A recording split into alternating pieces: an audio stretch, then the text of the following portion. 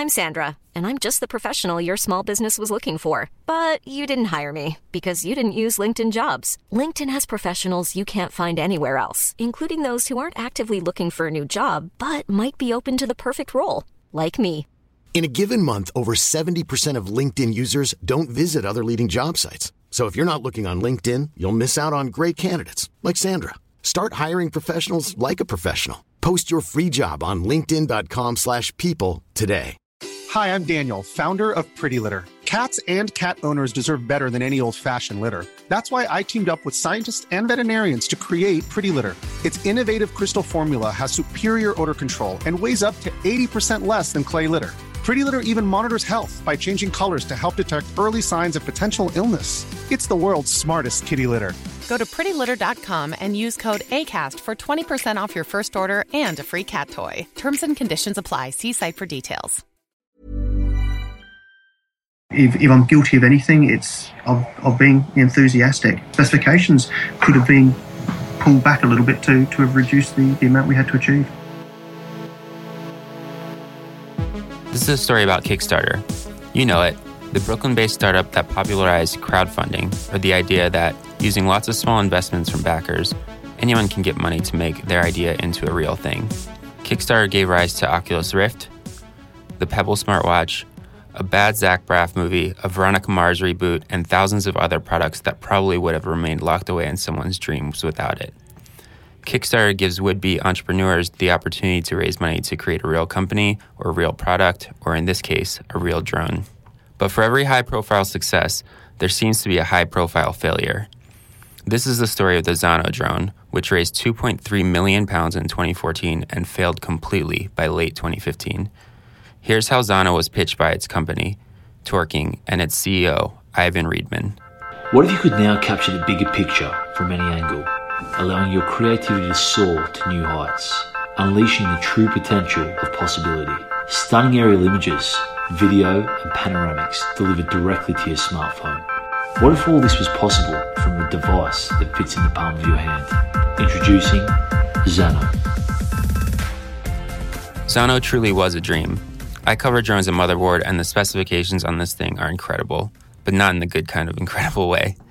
In the way that they are literally unbelievable. It was a massive claims. The ability of this drone to swarm, the ability of it to reliably follow people, come back to base, obstacle avoidance, of course, all kinds of autonomous navigation. And then also they were even promising facial recognition, 360 panoramas, inverted flying, night flying, glow in the dark, night cameras. I mean, it was really a shopping list of what everybody would ever want from a consumer drone. That was Mark Harris, a Seattle-based freelance journalist who just wrote a 13,000-word investigatory report about the rise and fall of Zano. This story drew me in for a couple of reasons. First, Kickstarter combines the best and worst of the internet. People come together to support a cause they believe in, but when it goes belly up, those people obviously aren't happy and you can get some mobbish behavior. Second, Mark Harris isn't just any freelance journalist. He's a freelance journalist who was hired by Kickstarter to do the investigation. As a journalist, that's pretty interesting. Instead of Motherboard or The Verge or The Guardian doing this investigation, it was someone specifically paid by Kickstarter. More on that later. And third, I don't think this is the right word for Zano, but Kickstarter inspires some delusional entrepreneurs, I guess you could say. Check out the Shitty Kickstarter subreddit and you'll find a whole bunch of people who have no experience whatsoever trying to fund Pokemon movies, blockbuster video games, new virtual reality systems, and all sorts of other crazy stuff. Most of these guys never get any funding, but sometimes they take off. Take the Scarp laser razor, which, if you saw the video, was an obvious scam, but still earned $4 million before it was banned by Kickstarter. Zano fell somewhere between. Let's start at the beginning. So Ivan Reitman is a really lovely guy. I had lots of long chats with him. He's really open. He pretty much is that image of that self-made technical whiz kid, right? I mean, he's in his 30s. He's in his early 40s now, but he's got that enthusiasm. Self-made programming languages as a kid. Tinkering here and there. He started his own software consultancy company in Australia, where he was born. Then he moved to England, about a decade ago, and sort of started building up little bits of technology clients here and there. He says he was working on lots of different things, from robotics kits for schools to drones and mine clearing robots, which I couldn't always find any particular strong evidence for. Reedman put the Zano on Kickstarter with the flashy video showing what looked to be a functioning drone. The internet ate it up, and he raised £2.3 million. There was a working prototype of the Zano, but it didn't have all the features he said it did. Now he actually had to make it. Here's what Reedman had to say. The original plan for Zano was to do a nano drone, not a quadcopter, but a drone, so that it could fly itself. It was always going to be a work in progress, because it was designed to be continuously upgraded via software, and as new algorithms and new functions were added, we were going to be able to push them out over the internet to people's phones and then automatically upgrade the drone on the fly. So that was the fundamental premise. The initial specifications were a little bit ambitious, and I have to take responsibility for that. I am very enthusiastic, and I think I got a little bit carried away with my own enthusiasm and pushed the specifications a little bit further than I should have done. Because the Zano raised so much money, it hit what's known as stretch goals on Kickstarter, meaning the company had to both perfect and deliver more than 10,000 drones in a time frame of just 6 months. And he also had to add a couple new features because they hit those stretch goals. They certainly perhaps spent a little bit more at the start than they should have done. Leased some nice cars, everyone got the top of the end, computers, and obviously they went on a bit of a hiring spree. Now, perhaps in retrospect, I would argue that they didn't really go on enough of a hiring spree, because they had so much to do. Because their drone, I don't think, really ever had the capabilities that they showed in the video. They really had a lot of development work to do. And what it transpires is that most of the key development work was still held by Ivan Reedman, the guy who founded it and came up with the idea.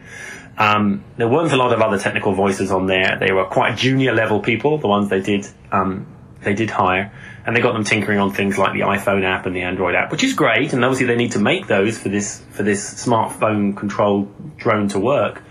But they haven't got basic things like flight, obstacle avoidance, any of the navigational stuff working either.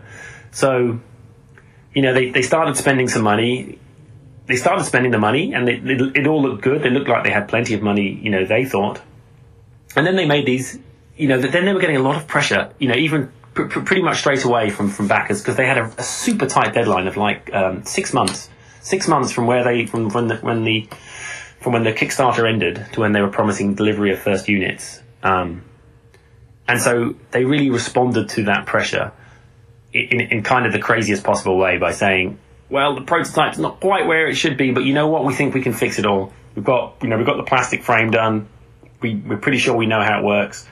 Let's just order everything we need to fulfill 15. Hey, 20,000. Let's get that unit cost right down by ordering everything we need for 20,000 drones. Right. And knowing a bit about drones, I was really interested in the fact that once they hit these stretch goals in their Kickstarter, they had to start adding additional features. Yeah. And then once they start adding additional features, as kind of anyone with a basic knowledge of drones knows that once you start adding things, it changes the weight, which changes the battery life, which means you need a new battery, which means the drone is heavier, which means, it's just kind of a domino effect. And these things need to be very closely engineered. And so it was almost like a comedy of errors once they started trying to add these features. It sounded like. It was. I mean, it was absolutely. And they were even adding features that they hadn't promised, but then people were suggesting and saying, oh, that would be a great idea. Like onboard micro SD card storage. They said, sure, that'd be a great idea. Let's get that in. And it's a bit like that episode of The Simpsons where, Homer designs a car and they just keep adding features to it until it's just the most horrendous mess. The Zano had digital image stabilization. That meant that when we put a better camera in with a better lens, which was a very, very wide angle lens, it allowed me to work on things like image stabilization by using windowing functions, allowed us to tilt. But that actual camera was 1.5 grams heavier than the original one. Now, that 1.5 grams doesn't sound like much for any sort of normal-sized drone, but when your entire weight is only 65 grams, that 1.5 grams is a very substantial percentage of the overall. plus things like adding the SD card and other bits and pieces, all pushed the weight up. And the single biggest issue with the change in specs was the weight went up a little bit, which meant we had to go from one size motor to the next size motor, and that added a good 15 grams just because of the sizes of the motor. So you end up with the motors trying to largely lift the extra weight of themselves rather than just the electronics. Still, the company did try to deliver. Riedman says they simply ran out of time and made the bad mistake of trying to manufacture a product that wasn't actually ready for public consumption. By the end of the thing, Riedman was having a nervous breakdown. I would often get to the office at somewhere between 7 and 8 o'clock, and I wouldn't leave till 12 to 14 hours later. If I did leave for lunch, it would be to nick out and grab lunch. And there was a couple of my developers who were doing very, very similar sorts of times. And there was no such thing as a weekend. It was just a Saturday and a Sunday. It was just a nice, quiet day to get more work done. So it was exponentially more difficult the closer and closer the timelines got, and then as obviously we started to overrun the timelines and the pressure started to increase, especially financial pressures within the company, because obviously there was a substantial commitment to stock which presented a cash flow situation that simply piled the pressure on, and trying to deal with that and this sort of development takes a clear, calm mind to solve the problems. And that became increasingly more difficult the more and more pressure there was to actually think clearly and work through these problems systematically. To one point, my left arm and left hand started shaking, and I had no control over what was going on. I also had severe chest pains, and I felt like I was either heading towards a heart attack or a nervous breakdown. So it was at those sorts of points I started going to the doctor, and I was advised that I was substantially overstressed. I needed to take some time to rest and recover. And unfortunately, 3 months later, I had no choice but to actually hand in my resignation. It's been almost 12 weeks now, and it's taken me most of this time just to get back to feeling relatively normal. When I first left talking, I was sleeping 14 hours a day. I'd get up and do a couple of hours and then go straight back to sleep. I was absolutely exhausted when I actually let myself realise how exhausted I was. And sleep and recover and get back into my exercise, and I'm starting to feel relatively normal, however subjective the term normal is. In the end, the company did actually deliver some drones. They just couldn't do what they were supposed to. The battery life wasn't as good as was claimed. Most of the features didn't work. Half the time it would only hover a few inches and fall over. Only a handful were actually shipped to backers. The rest are sitting in a warehouse in Wales where they'll likely be liquidated for parts. A lot of people had difficulty reproducing any of the videos that we produced. That was certainly never the intent. If I'm guilty of anything, it's of being enthusiastic. Specifications could have been pulled back a little bit to have reduced the amount we had to achieve. That's not much consolation for the project's backers, who so far have got nothing. Not only did Talking Group run through the $2.5 million that they got, it was about, it was 2.1 by the time they got, commissions and everything out of the way. But they also had investment from these investments of a couple of $100,000 by the time you had all the other people. And then they ran up bills of, by the time they got to the end of it, they owed another £1 million out to various suppliers, creditors, the tax man, the government.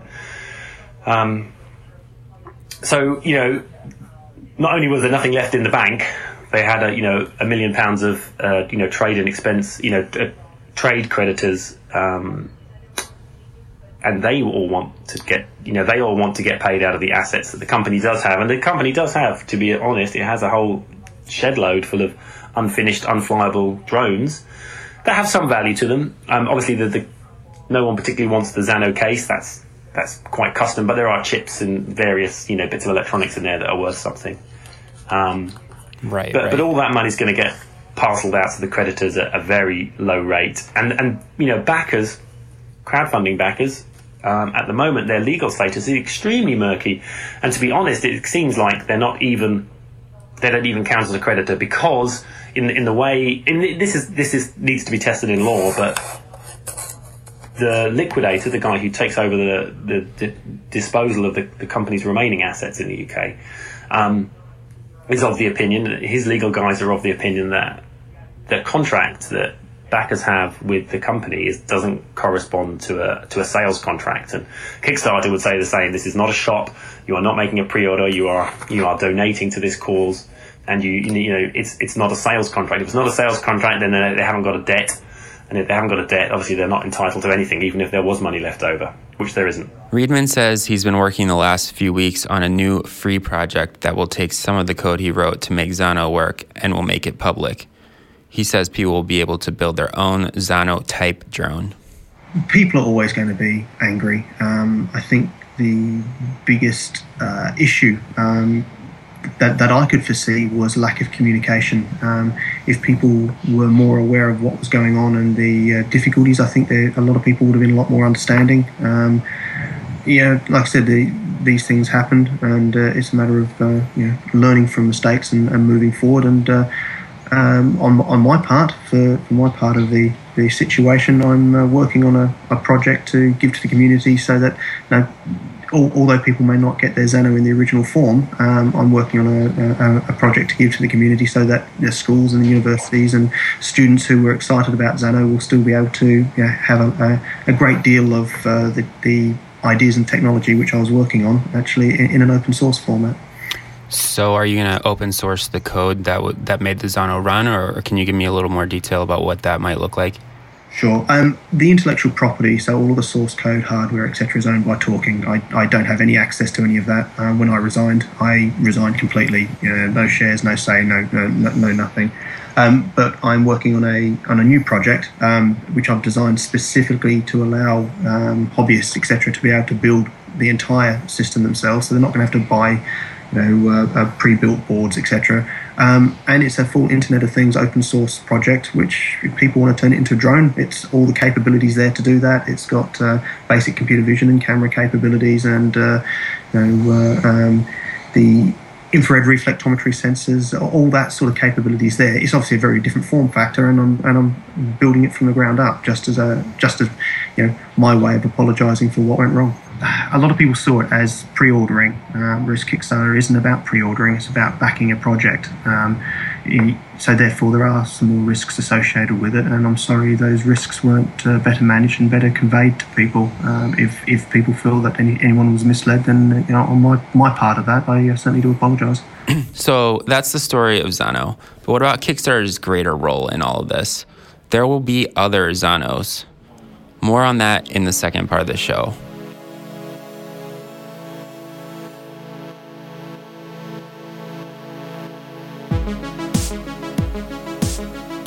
So let's get this out of the way. Kickstarter paid Mark Harris to write his investigation.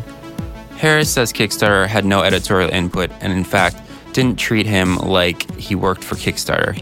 They treat him like any other journalist. The company says it was doing this simply for its own information and for the benefit of its backers. So Kickstarter did talk to you for this story, which makes sense. Were they pretty forthcoming with everything that you wanted, or how did it differ from reporting a normal story? I didn't get any privileged information. I asked for a lot of their internal documentation. I didn't get any of that. About the Zano project, I wanted some of the reports that people had when they had reported there was a problem with the Zano project. I didn't get any of those.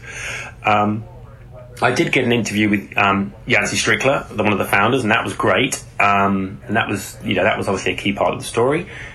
But I didn't feel that they gave me any extra access at all. And to be fair, that was what they were saying. So we can't give you anything that we wouldn't give other people. We have our own privacy policies and our own internal policies on the way they work.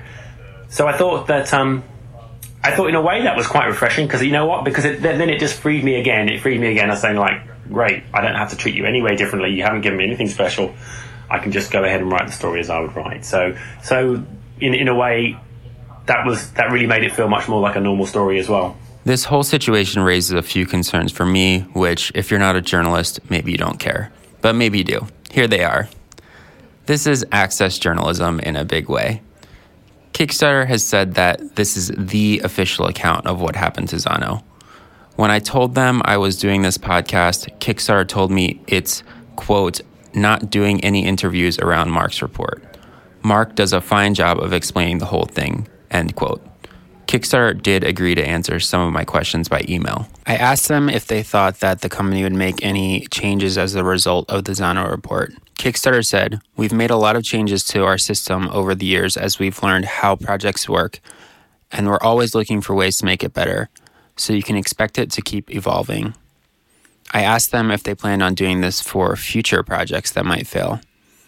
They said, "There's no immediate plans, but we think it was a useful experiment."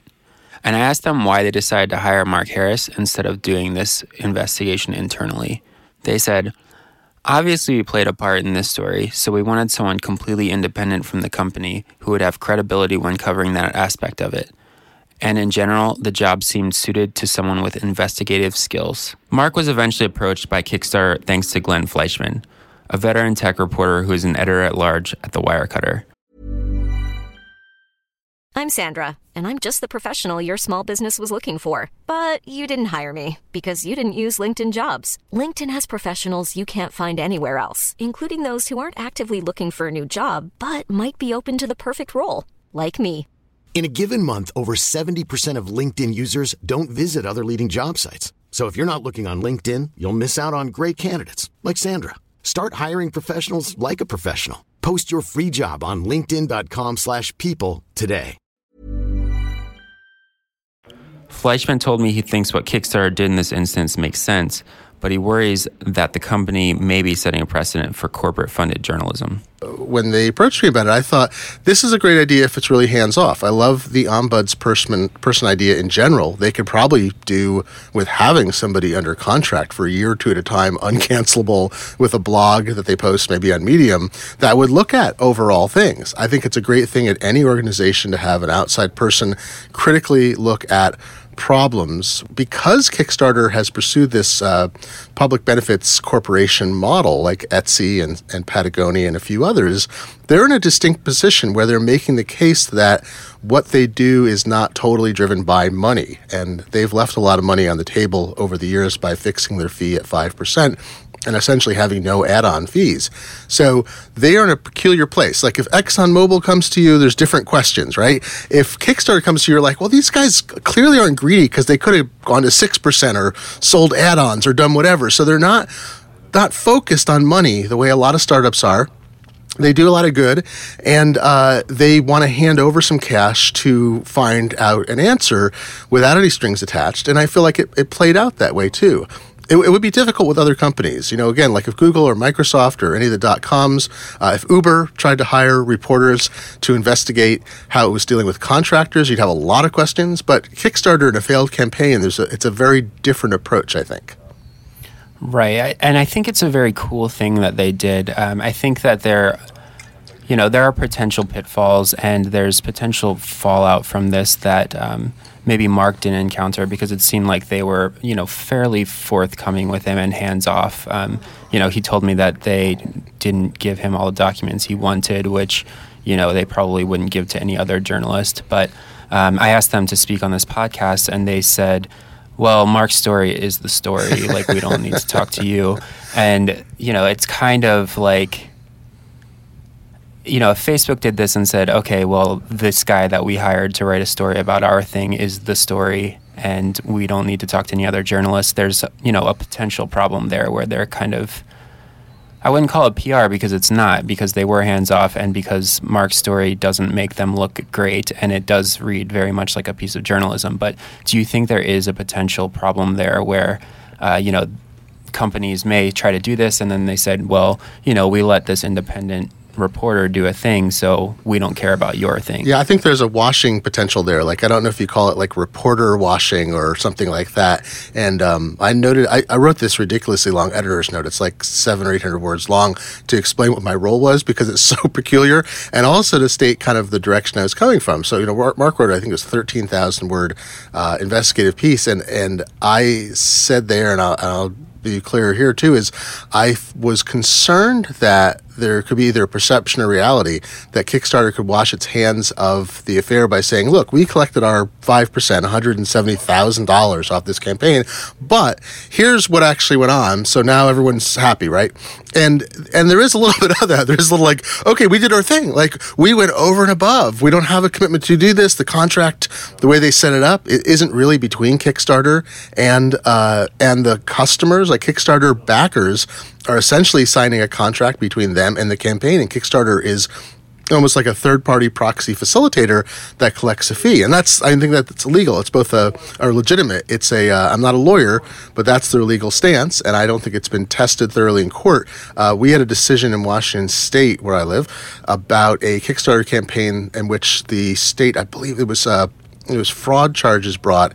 I think the settlement's already occurred, but it was one of the few cases, and Kickstarter was not a party to that. The Attorney General went directly after the project backer. So as a point of, not case law, but as a precedent, it seems like Kickstarter has established its position as providing a somewhat neutral venue with some controls and oversight for egregious things, but asking people to be realistic about what goes on.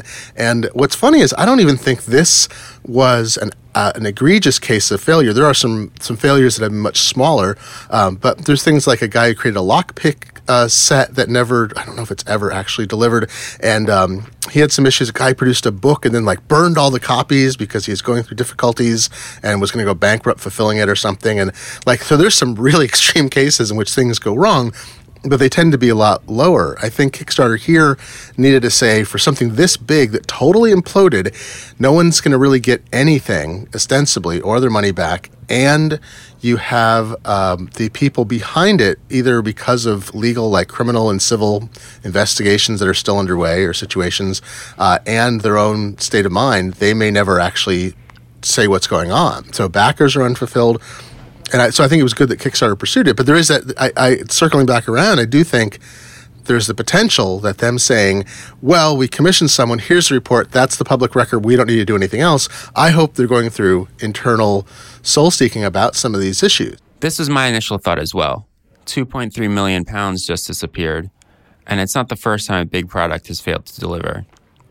In October, a 3D printer company called Pirate 3D raised $1.5 million and didn't fulfill most of its orders.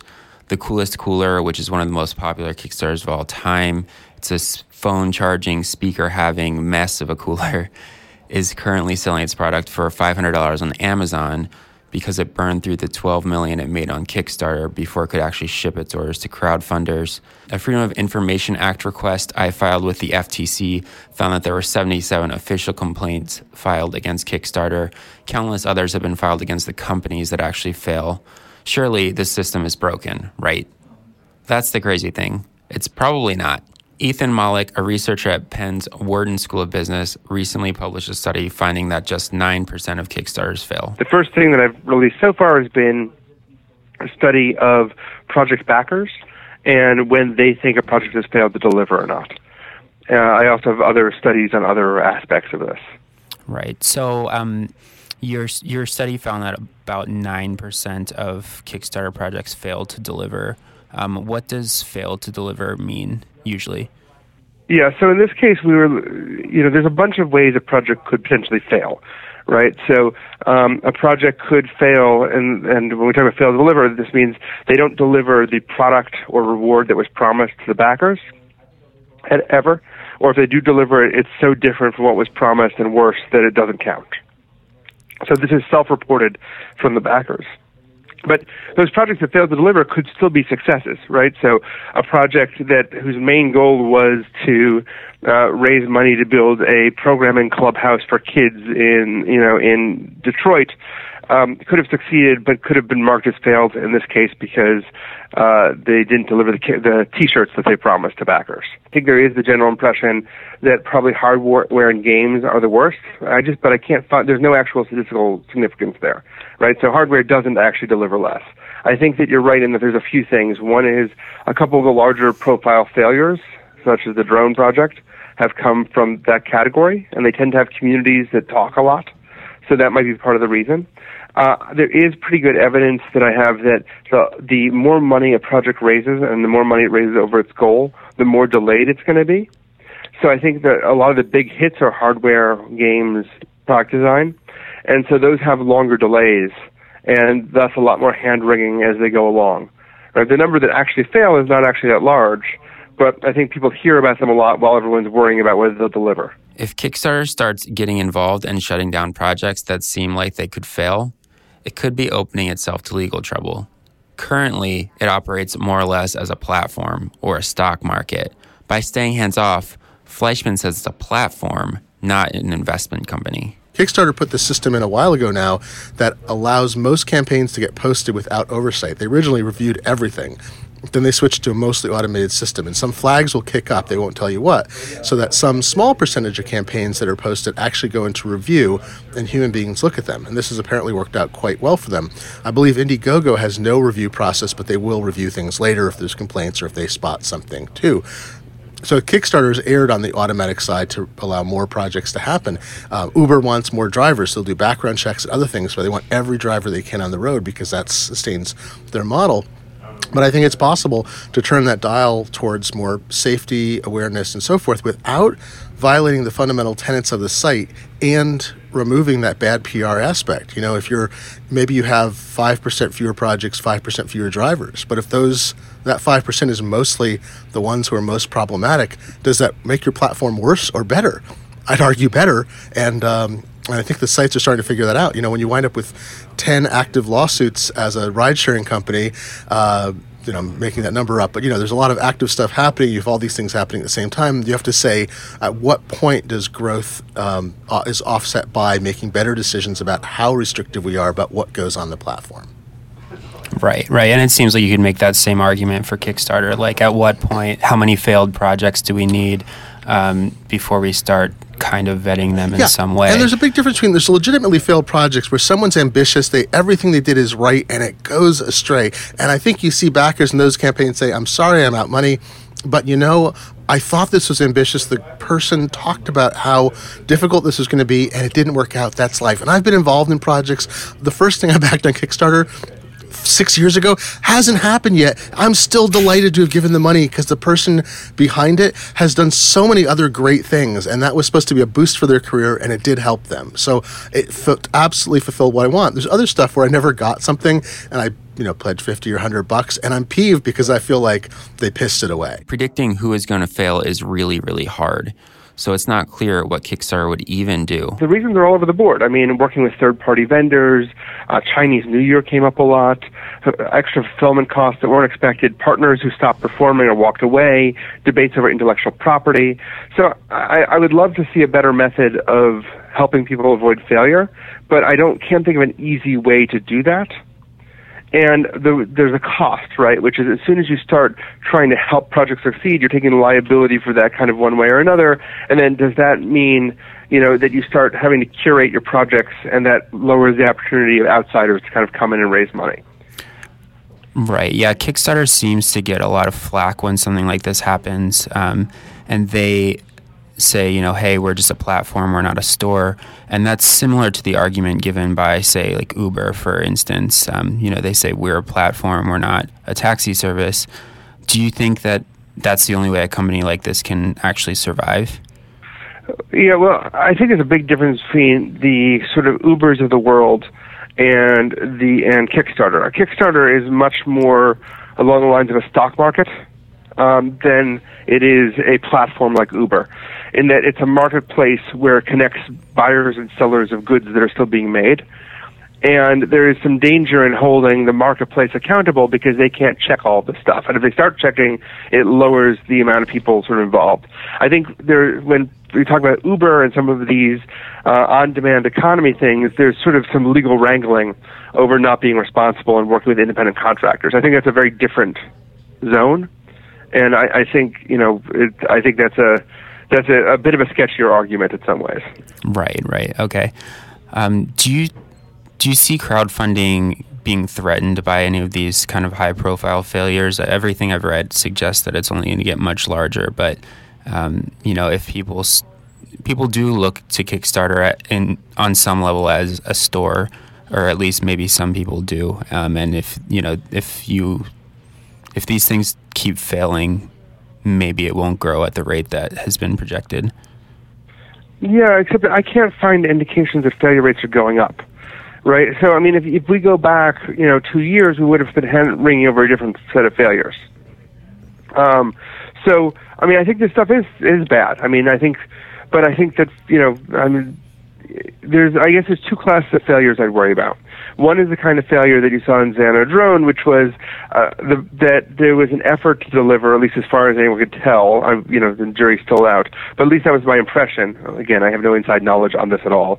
That there was at least an effort to deliver. I mean, they're still talking to you on the phone, for example, right? And then there's the other thing, which is fraud. And fraud is very, very low. So my studies showed fraud rates are less than 0.25% of the money going to large Kickstarter projects goes to projects that might be fraudulent. So fraud is very low, but the failure rate I don't think is increasing. I just think that there is a constant and steady stream of ideas failing. But that's kind of to be expected. So I think what will happen is you'll see as people get educated, the people who aren't willing to deal with that kind of risk will drop out. But when I ask people about whether they'd back another project on Kickstarter, 73% of people who backed failed projects agreed or strongly agreed that they would do so. There's also evidence that Kickstarter is a force for good in the traditionally white male-dominated startup scene. So anyone can come with an idea, but there's only a certain number of people who can come up with resources to get them, raising venture capital, getting a bank loan, getting angel investment, getting a grant. And it turns out that, basically, if you study something like VC, despite the fact that somewhere between 30 and 40% of U.S. businesses are started by women, somewhere around 2 to 3% of VC-backed companies have female co-founders.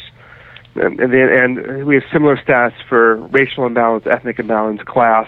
Basically, unless you are, generally if you're a white guy from a couple top schools, you have much more access to opportunity than anyone else. And so, there are a lot of reasons why this is the case, and they're not necessarily straight out racism or misogyny or anything else. There's a lot of systemic reasons that we could go into about why this happens. But what's so exciting about crowdfunding is that it, in theory, allows anyone to be able to put an idea out into a marketplace and get funding without having to go through those gatekeepers that instill all sorts of bias. And I found this, and women are more likely to succeed. The same exact project by a woman versus a man is 13% more likely to succeed in raising funds in crowdfunding. And in any other circumstance, women underperform men in terms of raising funds.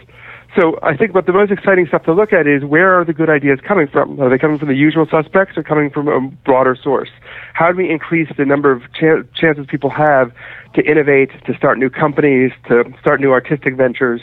And I think that's where the exciting research needs to be. There's using Kickstarter and things like it as a picture of innovative, creative people trying to launch new things and understanding more about where good ideas come from and how do we help them thrive. And so maybe Xano is just a sad story. As Kickstarter says over and over again, it's not a store. But when flashy videos seem to show a real product and donation levels promise rewards, well, it's hard to tell. There are lessons here, though. Mark Harris says consumers should do their research, and if they know a lot about a subject, they should chime in. Well, if you're going to invest in a Kickstarter, just see what other people are saying, not only on the site, so read the updates there, read the comments, but just do some web search on the actual company and the people involved. Are people generally excited about it? You look at communities on Facebook, look at communities on Reddit, just see what people are talking about and the concerns they have. There are always skeptical voices there. If you have a concern, and if you think you have some sort of evidence or something that you are really concerned about, report it to Kickstarter. At the bottom of every page, there's a report this project. You might not know what that means, but report this project means, hey, I've got some questions about this. Flag it up. Be an involved crowdfunder. Be an involved backer. Put your passion and your knowledge to use for the community. And entrepreneurs should realize what they're getting themselves into before they start a campaign. You never know. It just might be successful. As excited as you are about it now, think of the pain and hassle if you have to fold it halfway through. It would just be, it will suck up your life, for better or worse, and you really want it to be for better.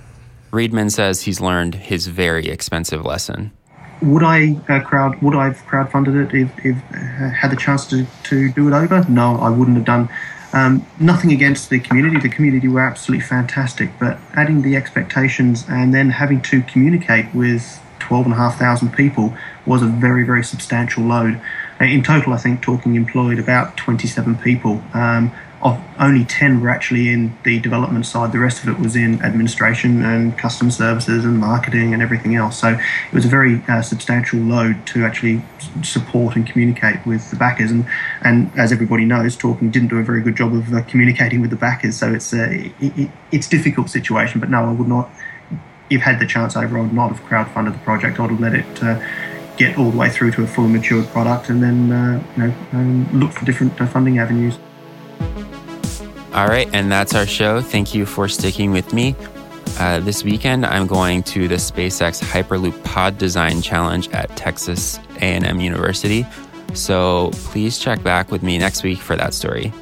If you do like the show, please tell your friends. We are trying to grow our audience. And please rate us on iTunes. It sounds lame, but it really does help us out. And if you have any questions or anything, you can email us at letters@motherboard.tv. All right, thanks. Bye.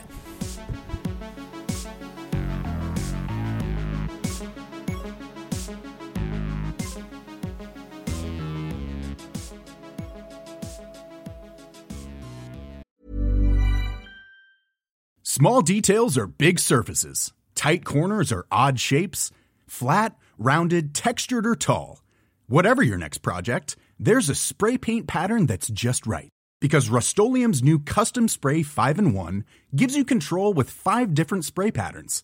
So you can tackle nooks, crannies, edges, and curves without worrying about drips, runs, uneven coverage, or anything else. Custom Spray 5-in-1. Only from Rust-Oleum. Hi, I'm Daniel, founder of Pretty Litter. Did you know cats tend to hide symptoms of sickness and pain? I learned this the hard way after losing my cat, Gingy. So I created Pretty Litter, a health monitoring litter that helps detect early signs of illness by changing colors, saving you money and potentially your cat's life. Pretty Litter is veterinarian developed, and it's the easiest way to keep tabs on your fur baby's health right at home. Go to prettylitter.com and use code ACAST for 20% off your first order and a free cat toy. Terms and conditions apply. See site for details.